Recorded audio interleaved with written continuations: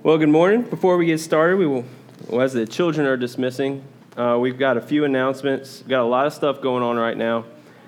First thing, really quickly, if you are a nursery children's ministry worker, Shelby's got your T-shirts. She'll be in the back, so you want to make sure you see her before you leave today.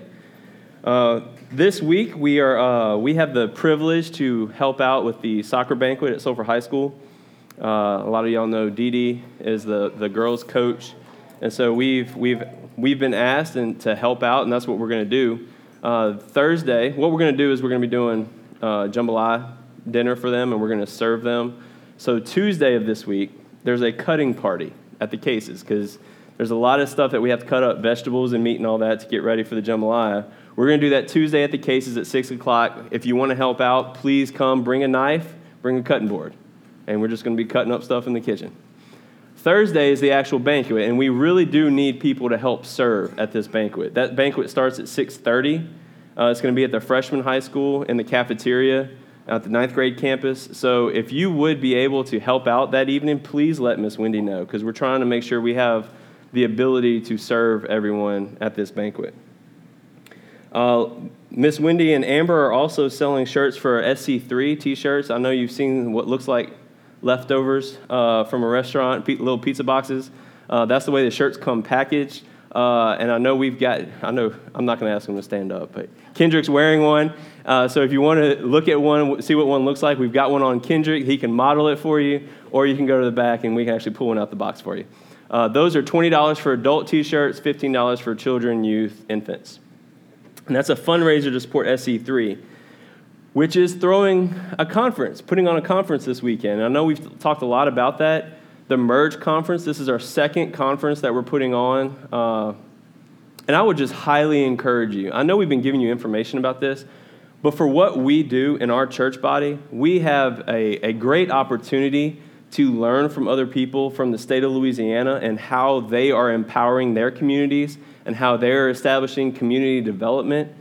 So we really would encourage you. It's only $25. It's half a day. Registration starts, if you haven't pre-registered, it'll start at 7:30, and we're going to go until 1:30. Lunch provided, $25, pretty good deal. And it's just one of those, as your pastor, I think it's a great thing if you'd be able to go. So if you're on the fence, just go. Go with that option. And we would ask that you would pre-register if possible. You can go on Facebook, you can look up Merge Conference, and they'll have information for how to pre-register. We ask that so that we know how many are coming for lunch. We're trying to get a head count ahead of time. We know some people are going to come pre-register the morning of, but as many that can pre-register as possible, that'll help us determine how much lunch we have to get. Last thing, because I don't want to bore you with more announcements and just give you a bunch of list of things to do, I want to get into the Word, is new members. We have our new members course coming up in April. So if you are interested in what Sulphur Community Church believes, why we're here, why we exist, this is what that's for. We will do that in the month of April, Sunday mornings at 9 o'clock before the service. So if you're interested in that, not only in pursuing membership, it is a required class if you're going to become a member of our church. But if you just want to get information about us, consider, hey, how might I fit into this church? If this is something I'm going to consider, we would ask that you would come to that, because that's where we do that. You'll get to know the history of Sulphur Community Church. Why are we in the school? Why do we believe the things that we believe? And we'll walk through Scripture together. So I want to put that out there for you as well. So please open up your Bibles to John chapter 10. We have been in John for several months now, and we are in the 10th chapter this morning. Our passage today is one of the hallmark chapters of this gospel. And I can assure you that we would exhaust ourselves before we exhaust the depth of truth that's in this passage. This is one that it's fun to preach and it's fun to teach, it's fun to study, because there's so much here. And the time that we have, try to keep it to about 40 minutes, 45 minutes this morning. I'm really going to pull what I felt this week was most applicable. I want to give you the interpretation of Scripture, and then let's say, okay, how can we as a church apply this? So, John chapter 10. I want you to think about this as we get into this passage, when we look at the period of time when Scripture was written and in the places that it was written, agriculture was a large part of their way of life. Religion was centered around this. The economy was centered around farming. When you think about the sacrifices that were required, a lot of us, this morning I caught up. I was a little bit behind, but I caught up in Leviticus. And what do you see in Leviticus? This kind of sacrifice. You have to kill this animal. You have to sprinkle its blood around the altar. And it's all of these sacrifices that have to be made. Well, in order to make the sacrifices, you have to have the animals to sacrifice, right? Agriculture was a big part of their life. So it's no surprise that when Jesus uses illustrations and parables to teach ideas about the kingdom of God and to reveal his identity as the eternal Son of God, he's going to borrow from this agricultural theme because it's something that would be commonly known to his audience. In our passage today, he's going to do that. He's going to include an agricultural illustration about shepherding. He wants to communicate spiritual truths to the Pharisees. Being in South Louisiana, we aren't far removed from agriculture. We have a general understanding of that, but shepherding sheep might be a little foreign to us. During our Advent season this past year, Blake spent some time briefly explaining what shepherding was like. And so before we get into our text this morning, I want to recap that for us. Make sure we have a general understanding of what that is so that when we get into the text itself, we'll understand a little bit better the depth of truth that's contained in Jesus' words. First thing we need to understand is that sheep are defenseless and helpless animals. They're not very intelligent, and they're dirty. They're always looking to stray away. They have no sense of direction, and they need constant care, protection, and oversight. This makes the role of the shepherd very important. Because the shepherd is the one that's going to provide that constant care, that constant protection, that constant oversight. A good shepherd provides care daily, sacrifices of himself. The shepherd's day is consumed with looking out for the sheep. That's what he does all day long. He goes ahead of the sheep as they travel the rocky terrain of the mountainside to make sure that there's no danger ahead, whether it be the edge of a cliff or whether it be a predator or a thief. The shepherd does whatever he can to protect the sheep because they're defenseless and because he cares for them.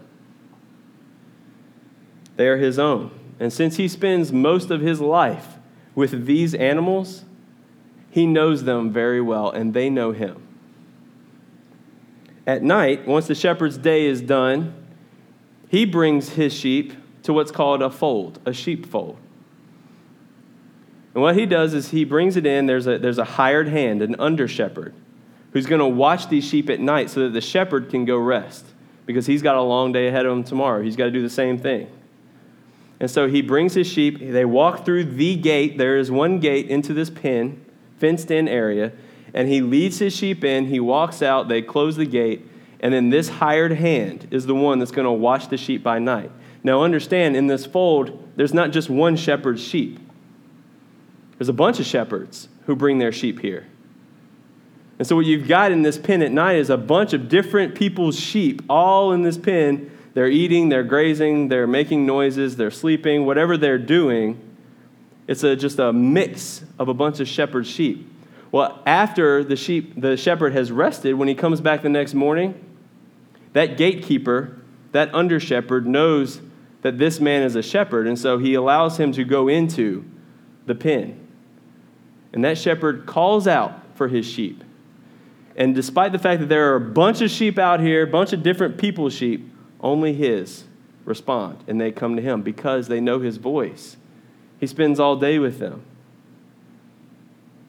That is the general foundation for shepherding that you need to know as we get into this illustration this morning. Some of you are already trying to think ahead, and you're familiar with this passage. And you're like, oh man, I see the correlation already. I see how Jesus is the shepherd and all this stuff. Well, let's take our time and study this passage because in here he's going to use this illustration of shepherding to declare himself as the true shepherd, the door to abundant life, and the good shepherd who has authority over life and death. So getting into the illustration where he reveals himself as the true shepherd, in John 10, verses 1 through 6, Jesus says, "Truly, truly, I say to you, he who does not enter the sheepfold by the door, but climbs in another way, that man is a thief and a robber. But he who enters by the door is the shepherd of the sheep. To him the gatekeeper opens. The sheep hear his voice, and he calls his own sheep by name and leads them out. When he has brought out all his own, he goes before them, and the sheep follow him, for they know his voice. A stranger they will not follow, but they will flee from him, for they do not know the voice of strangers." This figure of speech Jesus used with them, but they did not understand what he was saying to them. When we pick up here in verse 1, I feel like I should point out this is a continuation of a conversation that Jesus was having with the Pharisees in chapter 9.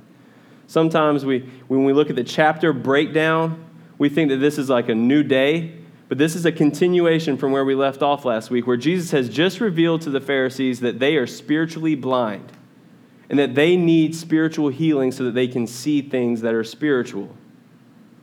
He's continuing on addressing them. And here in chapter 10, what we're going to see this morning, last week we saw that he said, hey, you're spiritually blind. This week he's going to say you're also spiritually deaf.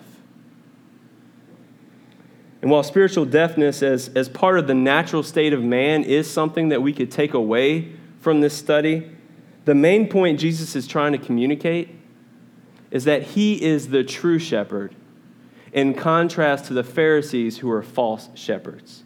He is trying to point out to them that they are false shepherds. Jesus says, "Truly, truly," which, as you know, tells you, hey, I need to pay attention to this. "Truly, truly, I say to you, he who does not enter the sheepfold by the door, but climbs in another way, that man is a thief and a robber." Jesus will go on to say in verse 7 that he is the door through which a shepherd would enter. Here, Jesus is condemning the Pharisees as false shepherds, shepherds that climb into the fold a different way because they refuse to enter through him, the Messiah, the Christ, the Son of God. When you think about what the under-shepherd, the one who is watching the sheep at night, some of the challenges he would have is that at night you can't really see. I mean, we live and we got the Citgo refinery glow, right? We've got the glow of all the refineries around us that light up our night. But they're out in the country. There's nothing like that out there, so it's dark. The only light is the moon and the stars. And one of the challenges that under-shepherd would have is protecting those sheep from people trying to get in. They're not going to be so bold as to walk to the door. He's not going to let them in because they're not true shepherds. So what a thief would do is they would climb the fence. They would climb in, and then they would steal the sheep. What they would do is slit the throat of the sheep, throw them over, climb back out, and then they would either run off with the sheep right there, or they would cut off the wool, they would cut the meat, and then they would take off. Jesus later refers to these men as those who come to steal, kill, and destroy, and that is exactly what a thief would do. They would steal the sheep, they would kill the sheep, and they would destroy it, they would fleece it, cut all of its meat off. In this illustration, this fold, this pen is Israel. We know that because later on he's going to say that there are sheep of another fold that he must take with us, and that's the Gentiles, and we'll get there. But this illustration, the fold is Israel, and the thieves and robbers are the very men that Jesus is addressing, the Pharisees. They enter in the fold anyway, but through Jesus. And what do they do when they get in that fold? They spiritually fleece the sheep. They exploit the people of God for their own gain. Now, these men were warned throughout Scripture that judgment was coming for the false shepherds. When we look in Jeremiah 23, verses 1 through 2, the prophet speaks on behalf of the Lord and says, "Woe to the shepherds who destroy and scatter the sheep of my pasture, declares the Lord. Therefore, thus says the Lord, the God of Israel, concerning the shepherds who care for my people. You have scattered my flock and have driven them away, and you have not attended to them. Behold, I will attend to you for your evil deeds, declares the Lord." That's pretty serious. God says, hey, you were supposed to care for my sheep. You were supposed to tend to them, and you have not done so, and as a result, they are scattered over the whole world. I'm going to tend to you. This is Almighty God speaking. One of the clearest warnings to these false shepherds, and one of the clearest contrasts between these men and Christ, likely comes from Ezekiel chapter 34, verses 1 through 10. I want you to follow along with me because this is more lengthy, but I want you to look for, first of all, the warning to the shepherds, and then look at the contrast. You'll see Jesus in this passage. Starting in verse 1, the word of the Lord came to me, "Son of man, prophesy against the shepherds of Israel. Prophesy and say to them, even to the shepherds, thus says the Lord God. Ah, shepherds of Israel who have been feeding yourselves. Should not shepherds feed the sheep? You eat the fat. You clothe yourselves with the wool. You slaughter the fat ones, but you do not feed the sheep." You see there what's going on? God is pointing out to them that the very sheep that they were supposed to be caring for, they have exploited for their personal gain. They don't feed the sheep. They feed themselves. In fact, they kill the very sheep that they're supposed to be watching to feed themselves. Now here, look at Jesus. He says, "The weak you have not strengthened.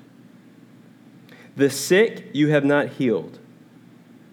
The injured you have not bound up. The strayed you have not brought back. The lost you have not sought. And with force and harshness you have ruled them." Now, we've already seen in John's gospel that Jesus did a lot of these things, right? He would heal the sick. He healed a blind man from birth. And what was the response of the Pharisees, the ones who were the shepherds of Israel? Condemnation. When these are the things that they were supposed to be doing, they were supposed to be strengthening the weak. They were supposed to be going after the lost. But they didn't. And so, continuing, so they were scattered because there was no shepherd, and they became food for all the wild beasts. My sheep were scattered. They wandered over all the mountains and on every high hill. My sheep were scattered over all the face of the earth, with none to search or seek for them. Therefore, you shepherds, hear the word of the Lord. As I live, declares the Lord God, surely because my sheep have become a prey, and my sheep have become food for all the wild beasts, since there was no shepherd, and because my shepherds have not searched for my sheep, but the shepherds have fed themselves and have not fed my sheep, therefore you shepherds, hear the word of the Lord. Thus says the Lord God, behold, I am against the shepherds, and I will require my sheep at their hand and put a stop to their feeding the sheep. No longer shall the shepherds feed themselves. I will rescue my sheep from their mouths, that they may not be food for them. And if you were to continue reading this prophecy, God goes on to say that he himself will go after them, that he will go after the lost, that he will go rescue his sheep. This points to Christ, the one, the good shepherd, the true shepherd, in contrast to these false shepherds.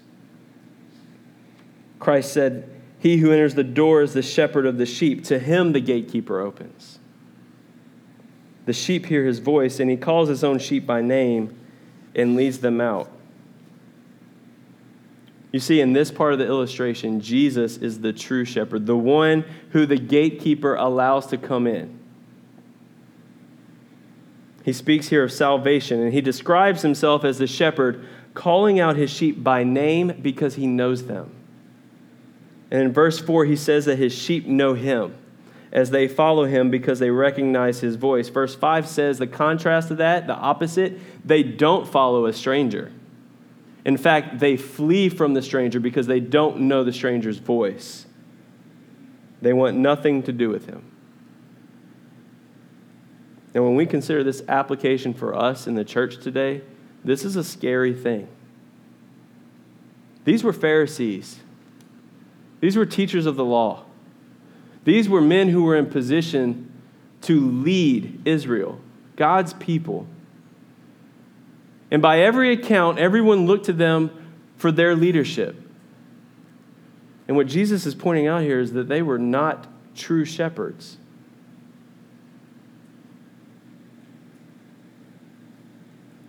Christ is our true shepherd, and he has called men to serve in the role of under-shepherds, leaders, pastors to his flock. But there are others who are false shepherds, just as in the day of Jesus, who try to creep in unnoticed. Those of you who have been through Bible study methods, you'll recall Jude. Those who have crept in unnoticed, hidden reefs at your love feasts. These are people who look the part, but their hearts are evil, and they exploit the people of God for their personal gain. We are told in Scripture to test the word of all pastors, to discern whether or not they are true or false. The same author of our gospel in 1 John 4 said, "Beloved, do not believe every spirit, but test the spirits to see whether they are from God, for many false prophets have gone out into the world. By this you know the Spirit of God. Every spirit that confesses that Jesus Christ has come in the flesh is from God, and that every spirit that does not confess Jesus is not from God. This is the spirit of the Antichrist, which you heard was coming and is now in the world already." So, we're the sheep. We're defenseless. We're prone to wander. And as sheep who are prone to wander, we should examine pastors and teachers to determine whether or not we should follow them. It's quite simple. We must ask the question, is that man leading me to Christ? Is he pointing me to Jesus Christ as the Son of God? Or is he leading me astray? Is he exploiting his flock for his own personal gain?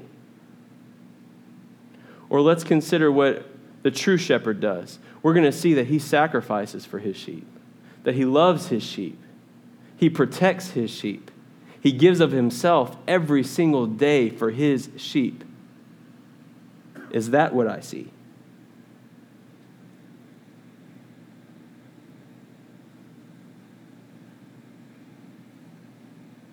The good news is, while this is a scary thing for us, we have been provided with the Holy Spirit that allows us to discern whether or not one is a true shepherd. We've been given the Spirit who reveals to us who our true shepherd is, so that when we hear his voice, we know it. And when we hear a stranger's voice, something's not right. And we flee. We run away as fast as we can. I found this encouraging this week to know that I have a shepherd who protects me, one that has given me the ability to know him, so that I might not go astray, that I might not follow one who would lead me astray. In verse 6, we see the spiritual deafness of the Pharisees clearly, as John wrote that they didn't understand him. Jesus has just said, hey, I am the true shepherd, and when I call out my sheep, I call them by name, and they know me, so they follow me. And the Pharisees respond, wait, what? What are you talking about? My sheep hear my voice, and they know me. I don't know what you're talking about. They're not his sheep. They don't know him.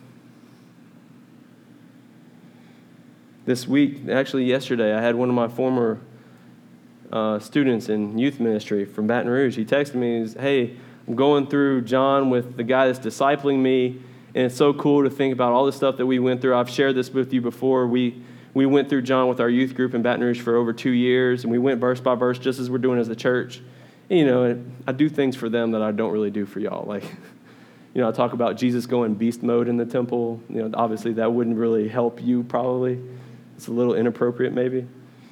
I refer to John the Baptist as JTB so that they might remember, instead of John the disciple, the author, they have JTB, John the Baptist. And it's so interesting that those small things help those kids remember.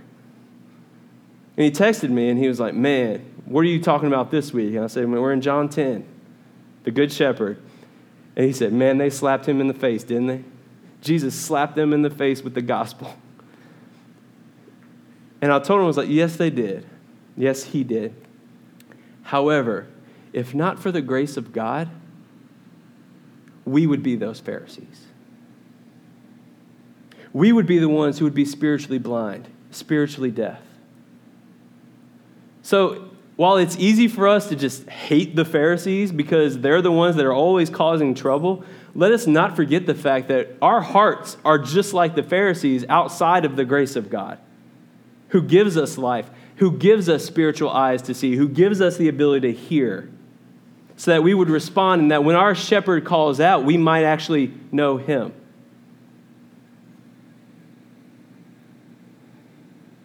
And so Jesus, even though the Pharisees don't understand what he's saying, Jesus does not stop revealing truth to them. He continues to reveal himself as the door to abundant life. In verses 7 through 10, Jesus says again to them, truly, truly, I say to you, I am the door of the sheep. All who came before me are thieves and robbers, but the sheep did not listen to them. I am the door. If anyone enters by me, he will be saved and will go in and out and find pasture. The thief comes only to steal and kill and destroy. I came that they may have life and have it abundantly. This statement, I am the door, is the third of 7 I am statements in John's gospel. We're going to see a fourth one coming up when he says, I am the good shepherd. We've already seen 2. When he said, I am the bread of life, and then he also said, I am the light of the world. These are I am statements that Jesus used to communicate, to reveal his identity as the Son of God so that anyone would believe in that would find eternal life. Here he says, I am the door. I'm the door of the sheepfold, the gate. I'm the entryway in and out. The use of the definite article the, when he says I am the door, is intentional. What he's saying there, he is the only door. He is the only way in. And if anyone enters the fold by him, they will be saved. This is glorious truth revealed by Christ. As he reveals his identity once again, this is the purpose of John's gospel. As the promised Messiah, the Son of God, who brings salvation to any who enter through him. And then he says not only will they be saved, but they will have freedom and blessing. Look, he says, continuing with this sheep illustration, those of us who enter through him and believe in and trust in his work of salvation on the cross, we will be given freedom to go in and out and find pasture. Now think about this. Sheep are defenseless, right? And there are constantly threats to sheep. And here, for those of us who enter the fold through Christ, through that door, we're given freedom to go in and out and graze wherever. Why is that? Well, we saw in chapter 8, right? We've been delivered from the fear of death. We've been given freedom from that because we know we have eternal life. Here it's because we have a good shepherd. The shepherd protects us. He looks over us. And so those of us who are saved through his work, we have nothing to fear. And so we get to go in and out, graze upon the goodness of Christ as we see fit, not having to worry. This is in contrast to the thief, who did not come to give life, but came to steal, kill, and destroy. We've been given new life, and to top it off, he says life abundantly. He came so that we may have eternal, abundant life, enjoying the fullness of the joy, hope, and peace that he provides us with. And it's in abundance. That means it's never ending. We will never exhaust the life given to us by Christ. We won't do it. Eternal life never ends. The grace given to us by Christ is inexhaustible. We've seen that already, that we've been given grace upon grace upon grace upon grace, never-ending grace. The hope that Christ provides is infinitely strong enough to pierce through even the darkest of trials. That hope is never extinguished. The joy of Christ overcomes the saddest day because it knows no end. We've been given life, and life in abundance. Now, after referring to himself as the door, Jesus gives that fourth I am statement where he says, I am the good shepherd, in verses 11 through 16. He says, I am the good shepherd. The good shepherd lays down his life for the sheep. He who is a hired hand and not a shepherd, who does not own the sheep, sees the wolf coming and leaves the sheep and flees. And the wolf snatches them and scatters them. He flees because he is a hired hand and cares nothing for the sheep. I am the good shepherd. I know my own, and my own know me, just as the Father knows me, and I know the Father. And I lay down my life for the sheep. And I have other sheep that are not of this fold. I must bring them also, and they will listen to my voice. So there will be one flock, one shepherd. In the description of himself as the good shepherd, Jesus gives us three characteristics of himself. First, he sacrifices for his sheep. Any good shepherd sacrificed for their sheep. They did it daily. Their entire life was consumed with sacrifice. But Jesus isn't just any good shepherd. He says, I am the good shepherd. So he sacrificed in the greatest way possible by laying down his life for the sheep. So, Sulphur Community Church, this is your good shepherd. Jesus Christ. He laid down his life for us. He is worthy of our allegiance, of our worship. Secondly, he did this because he loves his sheep. In contrast to the hired hand who flees whenever danger comes, because it says he doesn't care for those sheep. Christ, the good shepherd, displays his love for the sheep in his knowledge of them and in his sacrifice. He says that he knows his sheep. Earlier, he said that he knows his sheep by name.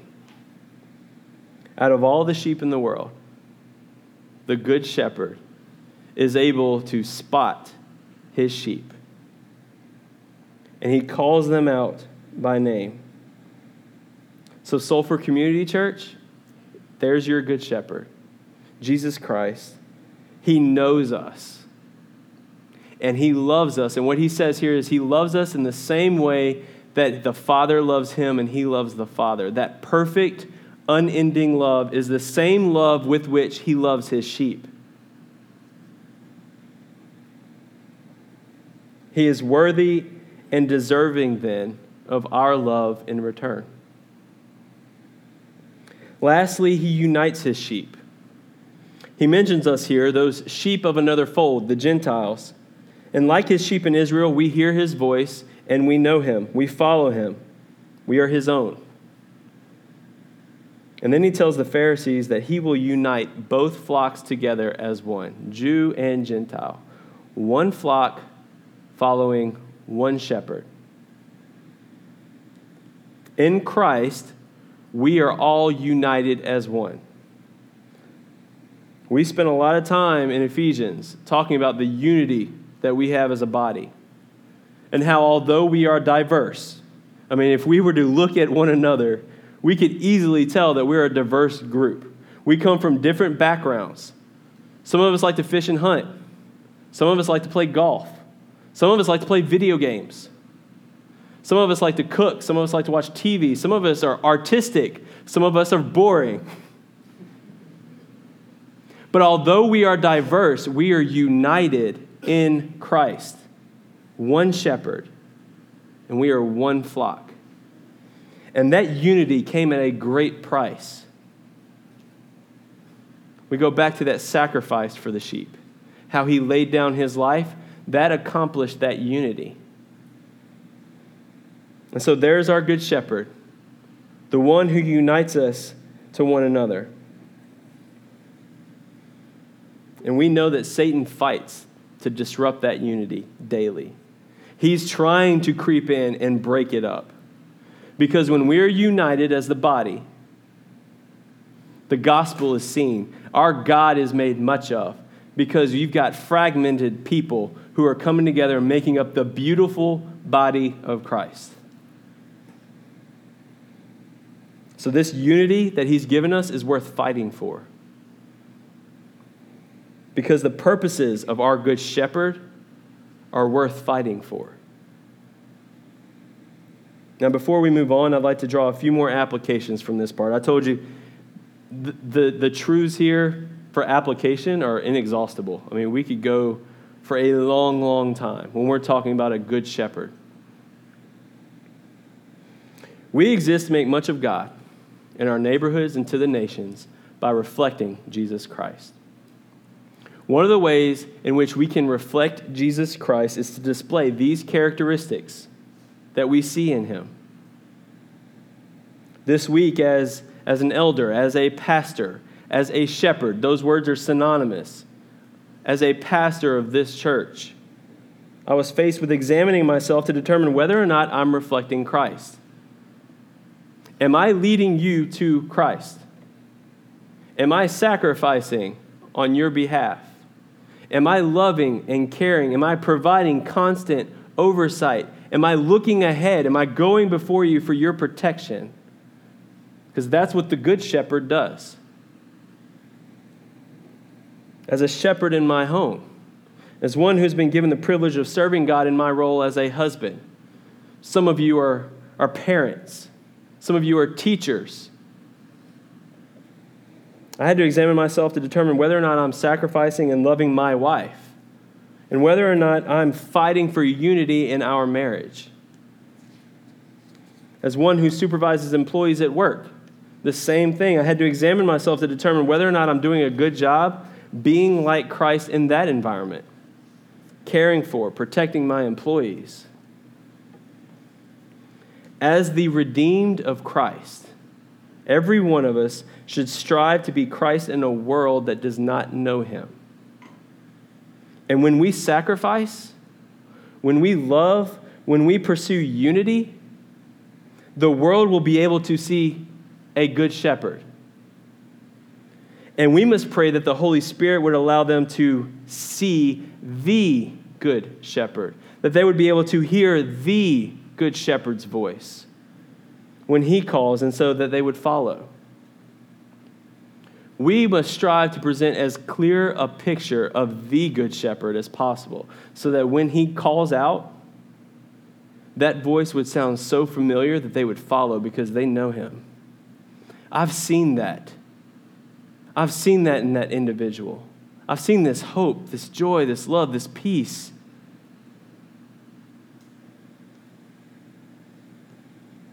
In verses 17 and 18, Jesus concludes this discussion with the Pharisees as he points us to his coming death and resurrection, and he's going to start doing that more and more as that time comes. He's going to prepare his disciples in John's gospel and tell them, look, I'm going to go to a place that you can't follow me.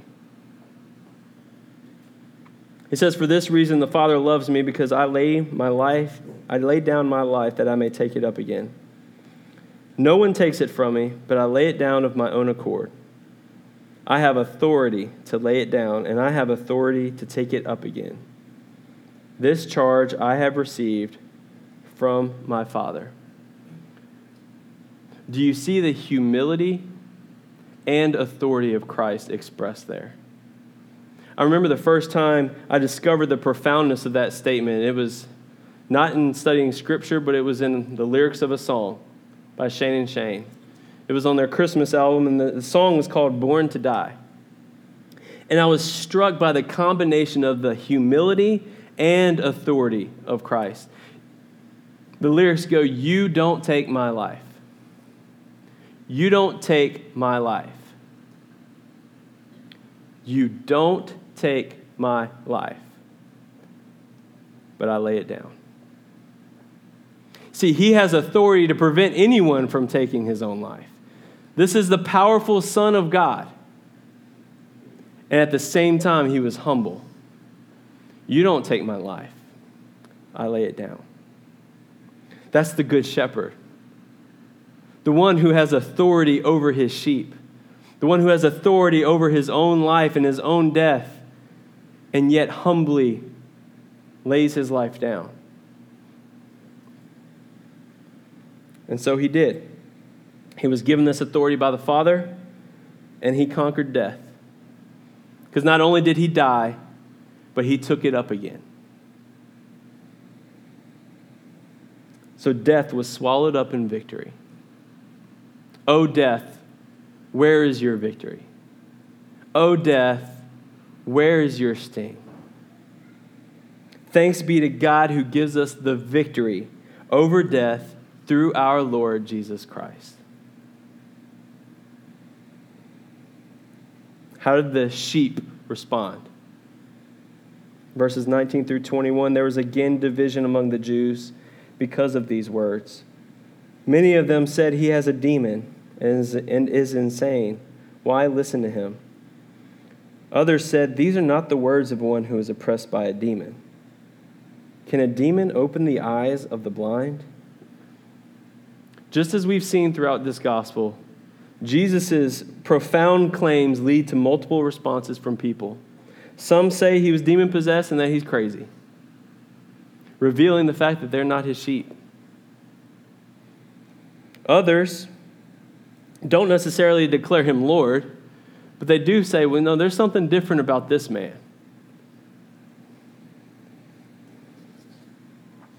And so what is our response to the Good Shepherd? Have you believed and trusted in him for salvation? His word says he is the only door through which salvation comes. Anyone who walks through that door will find life and life abundantly. I would encourage you to trust in him today if you have not yet done so. If you hear him calling, follow him. He will not lead you astray. What I understand is that there have been many who have been in a position of leadership and protection over some of us, and they did not do a good job. I get that. I'm here to tell you that this is the Good Shepherd, and he will always protect you. He will always provide care for you. When he calls, you have to follow him. For those of us who have already trusted in Christ, our response should be worship. As abundant as that life is that we've received, our praise should be overflowing, never ending as well. As we go into this time of worship through song, our hearts should overflow with praise for our Good Shepherd who sacrificed for us, who loves us, who knows us, who unites us, who laid down his life and took it back up. That is amazing. That is worthy of our praise. He is the humble and authoritative, eternal Son of God. He is worthy of our affection. And our worship shouldn't end in song, but it should overflow into our homes, into our relationships, into our workplaces, into our schools, every aspect of our lives. We should strive to reflect these same attributes in our daily lives so that the world may see him clearly and feel like, you know what? When I see the shepherd, when I hear the shepherd's voice, that sounds familiar to me. Let us sacrifice and let us love like Christ so that God would be made much of.